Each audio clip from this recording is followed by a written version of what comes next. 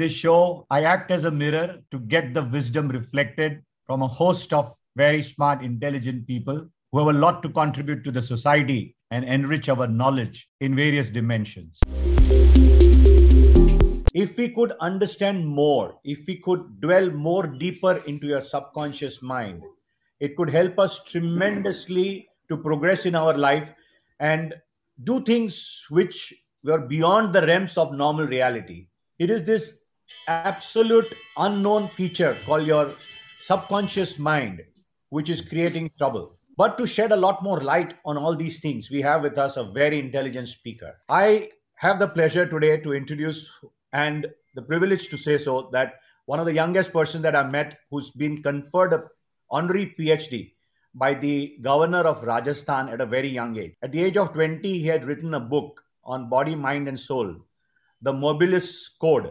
An absolute prodigy. He's used his various facets of brain. He's a practitioner of tarot card reading, crystal balls, pendulum dowsing, psychometry, automatic writing, and he's blessed to be born a clairvoyant, a certified numerologist, a graphologist, and a face reader. He's also into aura reading. He's into mind reading, telepathy, telekinesis, spirit communication, macabre healing, tantra, and Vastu. And we're going trying to figure out how is it that he has done that, what is it that one can do, and how can it help us grow and overall perform in this lifetime, have a great pathway in this life, and how we can communicate with God and with our subconscious. I welcome Dr. Madhusudan Malani as to how you started your journey in life, how did it become so natural to you, and how did you get into the book?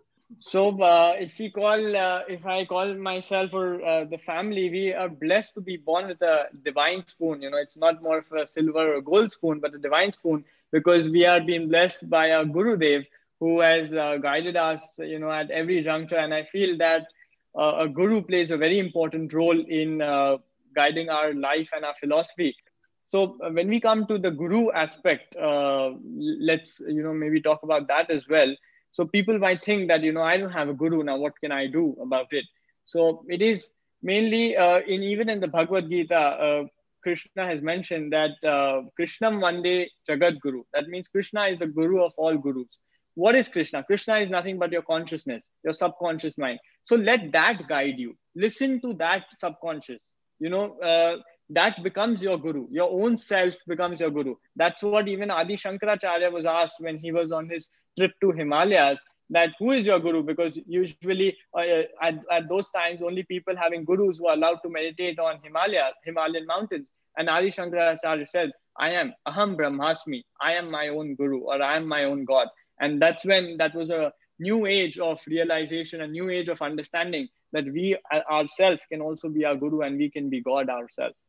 Primarily, when we begin with my journey of spirituality, it dates back to my childhood, where my parents tell me that I used to just, there was never a time when they woke me up, and I always used to get up at 6 a.m. By default, and be at school, be it a Sunday, and just observe the ants, observe the birds, observe cars on the street. And I think that observation gets us deeper into understanding the subconscious mind. I think that's where it began. How about your book? What made you write this book, and what is it that you're trying to tell the world with your book? The relation between body, mind, and soul. The book dates back last year, as you rightly mentioned. So I was in the Himalayan mountains for around 10 days and was back in the meditation zone. And then once I came back, I ended up writing this book in a matter of 3 days, because it just flowed through me. I mean, I didn't have the rational mind to, funnel out what is required and what is not required. So the main purpose of writing the book was mainly to make people understand their true self. So when I say, when we try to impress, it's more of the ego eye. That is, the outer eye. And when we try to express ourselves, it is more of the true self, and which is what the story or these mythologies are trying to teach us. That is, ultimately the gateway to the true self. And, my small attempt with the book was in that direction. What is corporate karma that you were trying to mention? All right. So everyone's aware of the concept of karma, and they say that So basically, what I realize in due process is that mainly our failures or our incapacities are put on tagged on, say, karma, that it didn't happen because it was meant to be this way. And karma is one thing that affects it's the rational judgment that we give ourselves all the time. So then I realized that just to have a more of a on the corporate aspect, that there are so many people involved in a company, and you have created an identity that doesn't really exist. So all of them have gotten together, the consciousness of each individual becomes a collective consciousness and gives rise to an identity, which is a third person. So how does that karma work? That was my initial thought when I sat into my meditation. And then I realized, I've even mentioned that in my book, I was reminded of Steve Jobs. So when you all might be aware that Steve Jobs had come to India, and he was into the meditation and more about understanding himself. So and he leaves the success of the company Apple to that. So what made Apple really successful? So if you realize deeply, Steve Jobs creatively used the five senses in the so-called Apple. So when we look at the first product, that was the Apple Pod, uh, it was iPod as we call it. It was basically for music. Now music is something that soothes the ear. Then you have the creative touch screen on that, which is basically the sense of feeling. Then you have you've covered your music. Then you have the beautiful looks of the stainless steel frame and stuff like that, which instantly attracts your eyes. So that is the vision that is clear. Now then he realized that how can I integrate the smell and the taste? So he named it Apple, which has the taste bud aspect of it. And the first iPhone, the AirPod, had a flower as the wallpaper, which induces the sense of smell.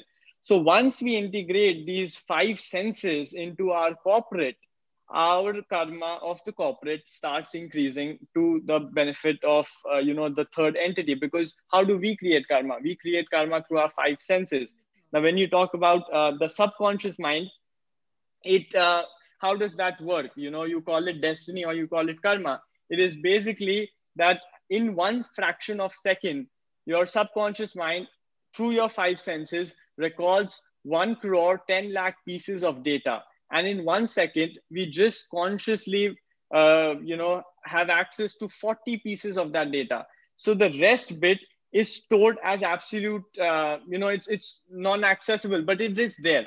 So once you have a more understanding about using your five senses and more awareness about the five senses of that they are creating something that is a food for the subconscious mind, and you're more conscious of these activities, then your karma becomes favorable, your life becomes favorable, and all these various things that the subconscious mind is being programmed to do happens that way. You used a lot of psychological terms. Have you taken psychology as majors in your undergrad career? Very interesting. You have these powers, but to even name them properly so well. You've been reading all these books from a long time. So, in today's day and age, I don't think, degrees or something really matters, because the information is available everywhere. But if you ask me specifically, then when it comes to the scriptural aspect of many of these things, when it comes to stories or understanding, these have come to me on their own. Just as like how I wrote the book in 3 days, there were many Sanskrit terms. Like I haven't studied Sanskrit at all, but the book has a lot of Sanskrit terms that came up on their own. But it's not that it comes to me, it comes to each one of us. But what we do is we put the logical mind there and try to filter it, that no, this word, how can it come to us? This doesn't exist. We don't even try to find it in the dictionary, we just leave it. But what if that word does exist? And once you have that filter out of you, universe flows through you. That is called universal knowledge. That is called say consciousness, or that is called, what do you say, atmagyanas, or any of those fancy words that people use. So you mean to say you didn't know Sanskrit, you have not studied Sanskrit, but suddenly when you came from Himalayas, there is an overpowering understanding in your life which makes you write and script down a book in 3 days. So do you give it an extra energy from somewhere else, or is it an enlightening of your own self? Is there a third power that you're talking about? So our ancient ancestors, as I call them, they use such symbols to explain core concepts that remain as Sanatan Satya. That means eternal truth, that which cannot be eradicated with language, because language is something which changes after every 2 or 3 generations. For example, in today's time, there is very few people who speak pure Hindi. Most of the Hindi that we speak is mixture of English and Hindi. So there is no pure Hindi that is available. Similarly, the Sanskrit language was a language at one era, which is now completely diminished. So it is like, there are new Sanskrit terms, but the original ones are very restricted to very small people, and, very few people really understand that. So if our ancestors depended on literary work, they would never be able to transfer the immense knowledge that they have in their lifetime to the future generations. So they use basic symbols like Brahma for the mind, Vishnu for the body, Shiva for the soul. Now, how did I get that? Through mere observation. There was nothing that is, like even if we are just a bit aware of, why we do certain things, then we can have this understanding deeper. Puja and the devotion and whatever the arti, whatever that we do, what is it, Yeah. the ritual, whatever ritual that we are trained to? So basically, we have in any philosophy, there is these 3 types of yoga: the karma yoga, the bhakti yoga, or the jnana yoga. So primarily, when we enter into any temple, you see the deity of the god. Have you ever realized that the eyes of the god are bigger than, it's very disproportional. It's like maybe like, bigger than your lips, which is not is so found in the human aspect. So that is basically an indication of darshan. We also call it darshan. It's not something new. But darshan of what? Darshan means observation, observation of ourself, observation of our surrounding. Then as you go deeper into the temple, you have mirrors across. So these mirrors are an understanding of darpan. That means reflection. That is, reflect what you have observed. Then you are told to sit down for some time and pray to God, which is nothing but your dhyan. So your dhyan is your meditation. So after observation, reflection, and dhyan, the 3D formula, you understand the subconscious mind, you understand your true self, and we develop in that aspect. Then, coming more deeper into that aspect, now there is broadly categorization of the Vaishnavite sect and the Shivite sect. So you have this concept of putting chandan on your forehead. Now, chandan is basically formed by grinding the chandan until you get the paste out of it. Now, this is symbolic of the karma yoga, where you're grinding, you're doing your actions, and the chandan is the fruit of your action. Then you put it on your forehead, but you cannot see it instantly. It takes time to dry. Same way, our actions, the fruit of our action takes time. You cannot get the result immediately. So it is the reminder to inculcate that patience, that after you have done your karma, wait for some time until you get the fruit of your action. Now that is what even the Vaishnavite sects or the Jainism talks about mainly. Then we come to the Shivite sect. They use the vibhuti or the ash. So basically they have a very different understanding, and it's beautiful when because they burn down, the ash is usually from maybe cow dung, or originally it was from the corpse. So basically when the corpse is burned down, the ash is rubbed across the body. It is a reminder of impermanence. That is, the body is not going to stay forever. It is a reminder that your actions are not going to stay forever. Nothing remains. Change is the only constant. It is that constant reminder of impermanence. In Buddhism, we have the philosophy of anitya. That is, that everything changes. There is nothing that is nitya. There is nothing that remains forever. It's in the world is in in a state of constant change.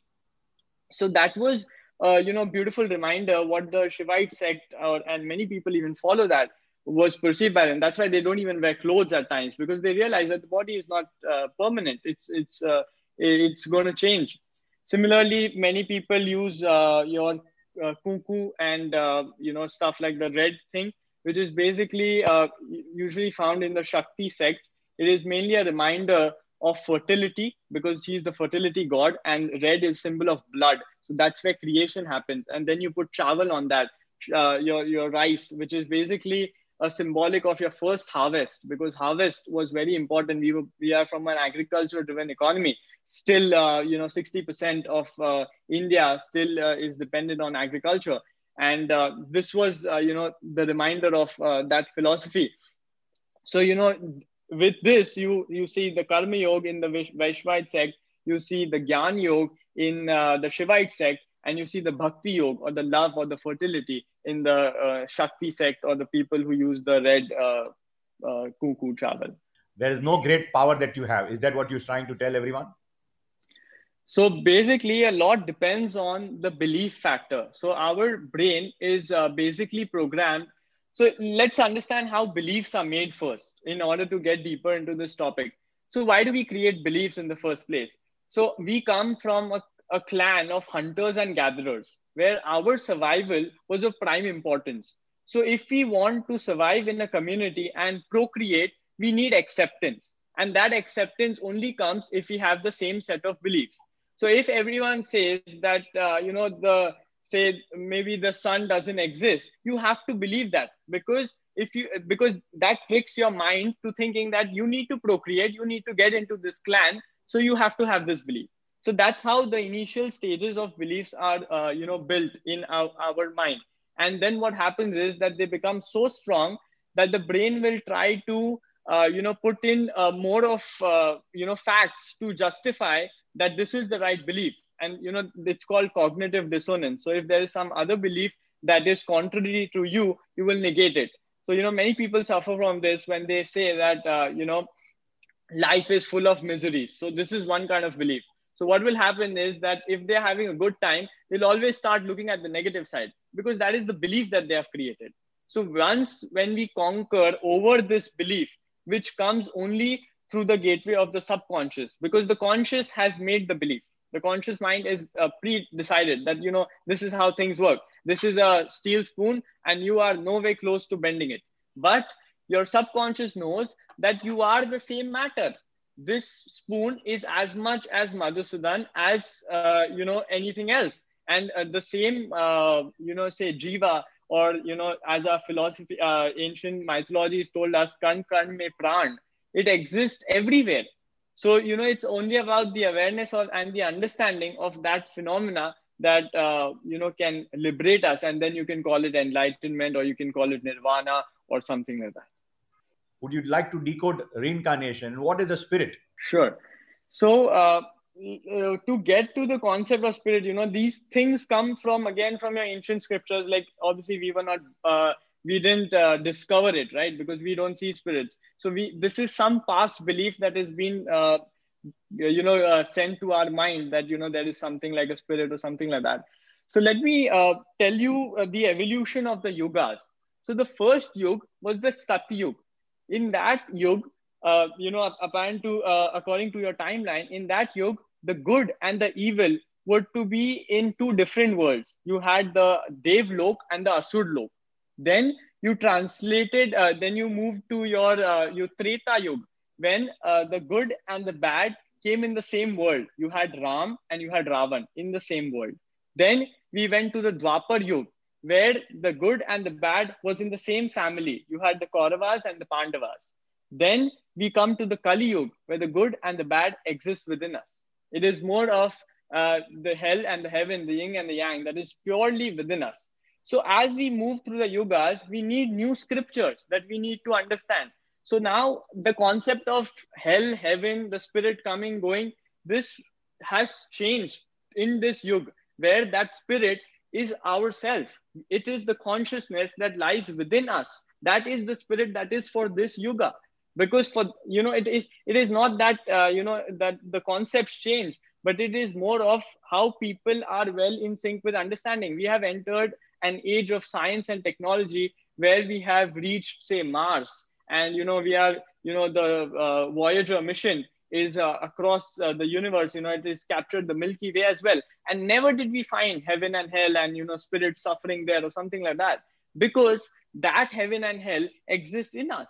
The root chakra or the Mooladhara is basically your hell, because that is the fiery hot lava, which leads to impatience, which is all about, fight or fright and the aggression. And as you move upwards, you have the Sahasrara, the crown chakra, which is about peace, tranquility, and the more of the inner peace. So the spirit or the consciousness lies between these two worlds, and that is the real spirit that we are talking about.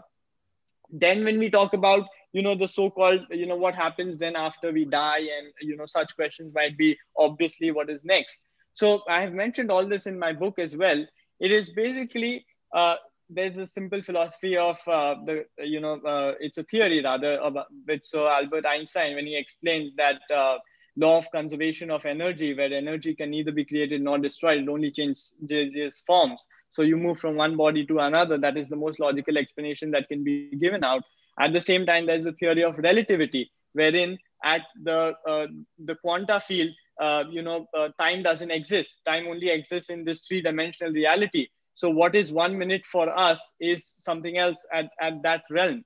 So the presence of spirit is basically the presence of consciousness, the presence of your thoughts that you're leaving in this planet, because your mind is nothing but like treat it as a radio. It can catch on frequencies, it can catch on waves that are moving. Now in this room there are so many music that is being played, but I cannot hear them. But immediately when I put the radio and I adjust the frequency, I can hear all the music. Similarly, all this information, all the so-called whatever we have done, we store it in this call it the Indra's net, as many philosophies have talked about, and it remains on this planet because our words create vibration which stays here forever. And once we tap into this, and that's what is the purpose of automatic writing as well, you tap into the higher consciousness and you start begin to write what the message has been said. What about numerology? How can that affect my life? Or Sure. So when we talk about numerology, it's primarily about your words create vibrations. So each letter has a certain vibration behind that. For example, like if we talk about you, like you, Himanshu. So just to tell your name, so Himanshu, basically, what does it mean? What thoughts does it get into the subconscious? It gets the thoughts of Himalaya being an ansh. You are a ansh of Himalaya. Now, Himalaya is the most courageous and the most stiff mountain of all times. So you are that kind of person who might be very courageous and stiff, having a strong opinion about something. And, it's like a mountain. So that is the quality that you have inherited just because of that name. So, that is the primary philosophy when you talk about numerology. It's just that it has been categorized into various fancy things these days, and people misuse it also. But it is mainly based on what your words are creating vibrations and how they will impact the personality, and how will that personality create a personal reality that is the future or the so-called things. So that was one aspect of numerology. Then when we come to Vastu Shastra, it is basically it is not something new. It is pretty much mentioned in the Vishwakarma Prakash, the person who began with the Vastu Shastra. It is based on the philosophy of gravity, your North Pole and your South Pole. Basically, your brain is nothing but a connection. You have iron in the body, and that gets attracted to the poles of the earth and various other things. So according to that, the walls, the windows, the position of your sleeping, and all these things, have and significant impact on ourselves. Now, when we so that was about Vastu Shastra. Now, these are remedial measures that our ancestors have created. If you're not having a problem in your life, you were born this way. It's absolutely fine. You can continue with that. Which only when there is a disease, there is you give a remedy, or you do a surgery, or do you cure. And Vastu, numerology, that is the cure. would you like to give treatment, or would you like to give prophylaxis so that you don't need a treatment? Would you like to cut the disease before it starts, or would you like to? What you mentioned is, if you have a problem, take the treatment. I'm saying, how can would this help me avoiding a problem? Well, definitely. When we say all these things, be it Vastu, be it astrology, these things are applicable only to a person who is, say, very much dependent, or he's not in sync with himself. See, you look at a pet, or say an animal, and you can predict the behavior of that animal because he is of an inferior intelligence, as we may call that. Now the dog, if we give food, or you ring the bell, the dog is going to come. You tell the name, the dog is going to come. So this is a sign of inferior intelligence. But when you move to higher consciousness or higher intelligence, that was an inherent trait of human beings, these things happen automatically. In Vastu Shastra, they use certain remedies, say a horse or say an elephant. Basically, it is symbolic of evoking the properties of that animal within you. When you say about horse, it's all about speed. It's all about, the courage to go ahead. So these things impact the subconscious mind. So, it's always in touch with the subconscious mind. So if you have these principles ready in hand, you don't require the treatment, because this is more of a curative thing. And the preventive, the real cause is you already are fine. So you don't you won't fall into a problem until you create a problem. It is because it all comes from the mind, right? You create your reality. So if the mind is all clear, then this, you were born this way, you're pure, you're taintless.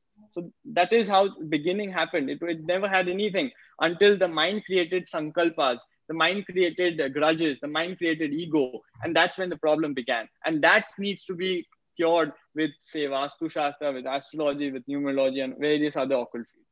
How do we have this interaction, and how can we tap our subconscious a lot better so that I can increase my telekinesis, telepathy? I can use my subconscious mind to get anywhere close to Einstein. A common man, how can he progress himself further? The so-called technique is not about learning new ways and doing something like that. It's more about unlearning. The societal mindset, or that what can I do or how I can make it happen, will basically put you 100 steps behind, because it is something that exists. It is there. So if you're saying, I want to be happy, or what can I do to be happy, you're going in the wrong direction, because you're already happy. Happiness is something that's lying within you. You just need to have that awareness and acceptance that it is there. It's just like, how can I, maybe look at my heart or grow my heart? Your heart is something that is there inside you. You just need to feel it. You just need to be more conscious of its awareness. That is, the crux of this, if you say so. You mentioned something called Vishnu's 10 forms and Brahma's stories of understanding mind and brain, and Shiva's form of life force energy. Would you like to expand something on that? Sure.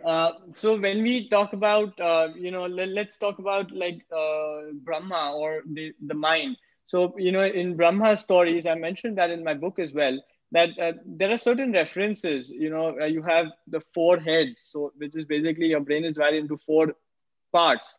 And then you have like the Brahma Astra, which is apparently the most powerful Astra. So your mind is actually the most powerful destructor of all times. It just takes an idea to destroy anything. Secondly, when you say Brahma being the creator, it is more about creation of the mind that we talk about here. But let us see what we can understand from this. So it's like, we don't worship Brahma, because in the mythologies also, they were very clear that Brahma should not be worshipped, because that is the inherent quality of the conscious mind, which if say worshipped, will lead to your anger, pride, ego, these false identities that we have created for ourselves. It is more about taking charge of the mind. It's not about letting the mind control you as a whole. Just realize that in the morning, when we try to wake up at say 6:30 a.m. and the mind says only 5 minutes more, and we end up at 8:30. So that is the once you give charge to the mind, it will take you for a ride, and your meeting is gone, and stuff like that, and everything follows after that. So it is of primary importance to have control over the mind and not let it basically control you. In history, we have had amazing examples of people who did that. Very successful people like Chanakya, who ended up conquering all of India. So this was basically due to the power of the mind. Then we have the Mughals, who basically had a mass reach. After the Ashokan Empire, we just had Mughals do that. So how did they do that? They have this concept of 5 days of namaz. Now, namaz is basically a mixture of your meditation and yoga. Anyone who is in sync with that can conquer the world. And that's what the Mughals did. And in today's day, we have the tea seller become the Prime Minister of India. And the first thing that he did was make yoga an international day. So the secret is out. It is all because of, having that control of, say, yoga and meditation. Can a person become a king? And, you don't need to be a king only, say, in the wealth perspective or something like that to prove that you're successful. The king can be anywhere. The king can, it's a vast kingdom to conquer without a kingdom. The inner world is a deeper and a much more brighter world that we need to conquer before we can achieve the outer world. So that was mainly about the mind aspect or the Brahma aspect. Now, when we come to the body, I've compared it with Vishnu, mainly because we have the Dasha avatar, which talks about the evolution of the body. We started with the Matsya avatar, which is basically life began in the water. And then you had the Narsimha avatar, which is half human, half animal. And that's where we were, among, apes and human. And then finally, the various other forms of Lord Vishnu. So that was about the body. But when we come to the core aspects of the relevance of the body in today's day and age and comparing it with the mythologies, see, in terms of Ayurveda, whenever we have like the most deadly disease and the so-called doctors have given up on the body, so how do we cure it? So the main cure would lie in the radius of around 100 to 200 kilometers. The plants that were grown at the time you were conceived in that radius of 100 to 200 kilometers have the cure for your disease or your illness. I'll give an example from the ancient mythologies.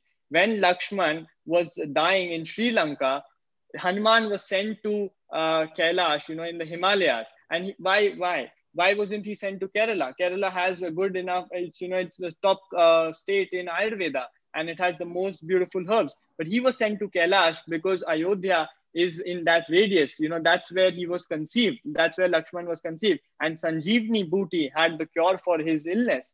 So similarly, in today's day and age, that is what Ayurveda also, is teaching us. And our ancient, the ancestors were trying to convey the same message, be it in the form of a story or something like that. But, there was a deeper message that we needed to understand than just, keep them in our temple and start praying to them. So that message is of primary importance when it comes to the body and the Vishnu aspect. Now, when we move to the Shiva or the soul aspect, it is basically about the life force energy and about consciousness, because Shiva is known to be the ultimate form of consciousness.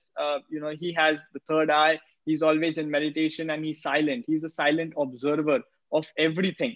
And he's constantly chanting the sound of Om as, be it internally or externally. Now, as per the Manduka Upanishad, Manduka basically means a frog. So if you want to take a leap of faith in your life, frog can survive in both water as well as land. So you can survive in your inner world as well as the outer world. So that was all about the Manduka Upanishad, what it tries to teach us. It talks about the concept of Om. So Om is derived from the three letter that is A, U, Ma, and then silence. So A is basically the waking state. That is, you're talking, we are there. U is about the dream state where we think, it's called the swapna.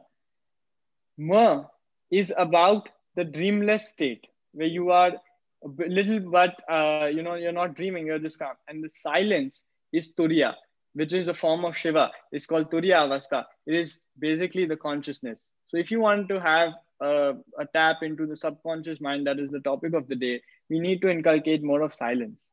So A, U, Ma, and the silence is of prime importance when we talk about the soul or the subconscious and any such things of that matter. And so now, since we have come to the topic of consciousness as well, there are broadly 4 types of consciousness that all of us operate in. When it comes to the mind, this is how it operates. So the first one is that life happens to me. So this is like a very hyper victim mode where we say that, consequences around me are happening to me, and, only something or someone outside me can save. So, that's a very ego driven and an escapist form of consciousness. So now this is basically a litmus test to understand where your subconscious is. So, I'm just trying to, chalk down the four consciousness levels. Then as you move to the next level of consciousness, it talks about life happens by me. So it is more of the creative visualization where you have taken control over life and you feel that I control everything. I am the karma yogi. I'm doing everything that needs to be done. And that's all that life is all about. Then the third level of consciousness is life happens through me. So these people believe that there is some higher purpose that they were born for, and their purpose is to serve that higher purpose and accomplish that goal. So that is the third level of consciousness. And when finally we come to the fourth level of consciousness, it is life happens as me, or I am life. When you have the Advaita Bhav as per Adi Shankaracharya, where there is non-separation between the person and the life, or the travel and the traveler, there's complete oneness between the two, we have reached the ultimate state of the subconscious mind, or say the consciousness, which is, is what we truly were. But we have, just fallen down the steps and come to various beliefs and understandings which were not meant to be as such. Just expand a little more on the Kurukshetra and the Krishna avatar, the Virat Swarup, that you like talking about. That's a wonderful explanation that we would like to hear about. Sure. So, the Bhagavad Gita basically is the battle of our life. Now, Arjuna is basically our mind, as we call it, or see, he's in the battle. He is just us, a person who got depression in middle of the battle. We all have low phases, right? We all get into depression. And in case of Arjun, it was the same thing. He got depressed, started seeing his family's relatives, started contemplating on life, because that was the time when he realized that, what next? And that is the time Krishna told him that, about the whole Gita, and he made him tell him that, you need Divya Drishti. That is what exactly I mentioned in the beginning as well, that we need the realize to realize our true self. So Krishna gave him the Divya Drishti, or the realize, that could made him understand the Virat Swarup. Now, the Virat Swarup is basically a form of consciousness illuminating and telling the mind that this is what I have acquired. This is the knowledge that I've learned from the mere observation, or say the lifetimes that I have been through. And this gyan is what you must take at this very juncture of your life. So that was a representation to make us understand that the subconscious can be accessed through the realize, that is, our third eye or observation. And that's when we'll have a deeper understanding of the so-called Virat Swarup. But let's not forget, when after the Gita was completed in chapter 10, I think verse 42, Krishna has specifically mentioned that, Arjuna, what is the need for all this knowledge? Why what are you going to do with all this knowledge? You're in the middle of the battlefield and you're acquiring so much knowledge, which if you don't put to use will go down to the drain. We stuff our mind with so much excessive knowledge that is of practically, if you're not applying it, it is next to it not existing at all. So that was the same argument that was put by Krishna. And then finally he said, just remember, Ekonche stito jagat.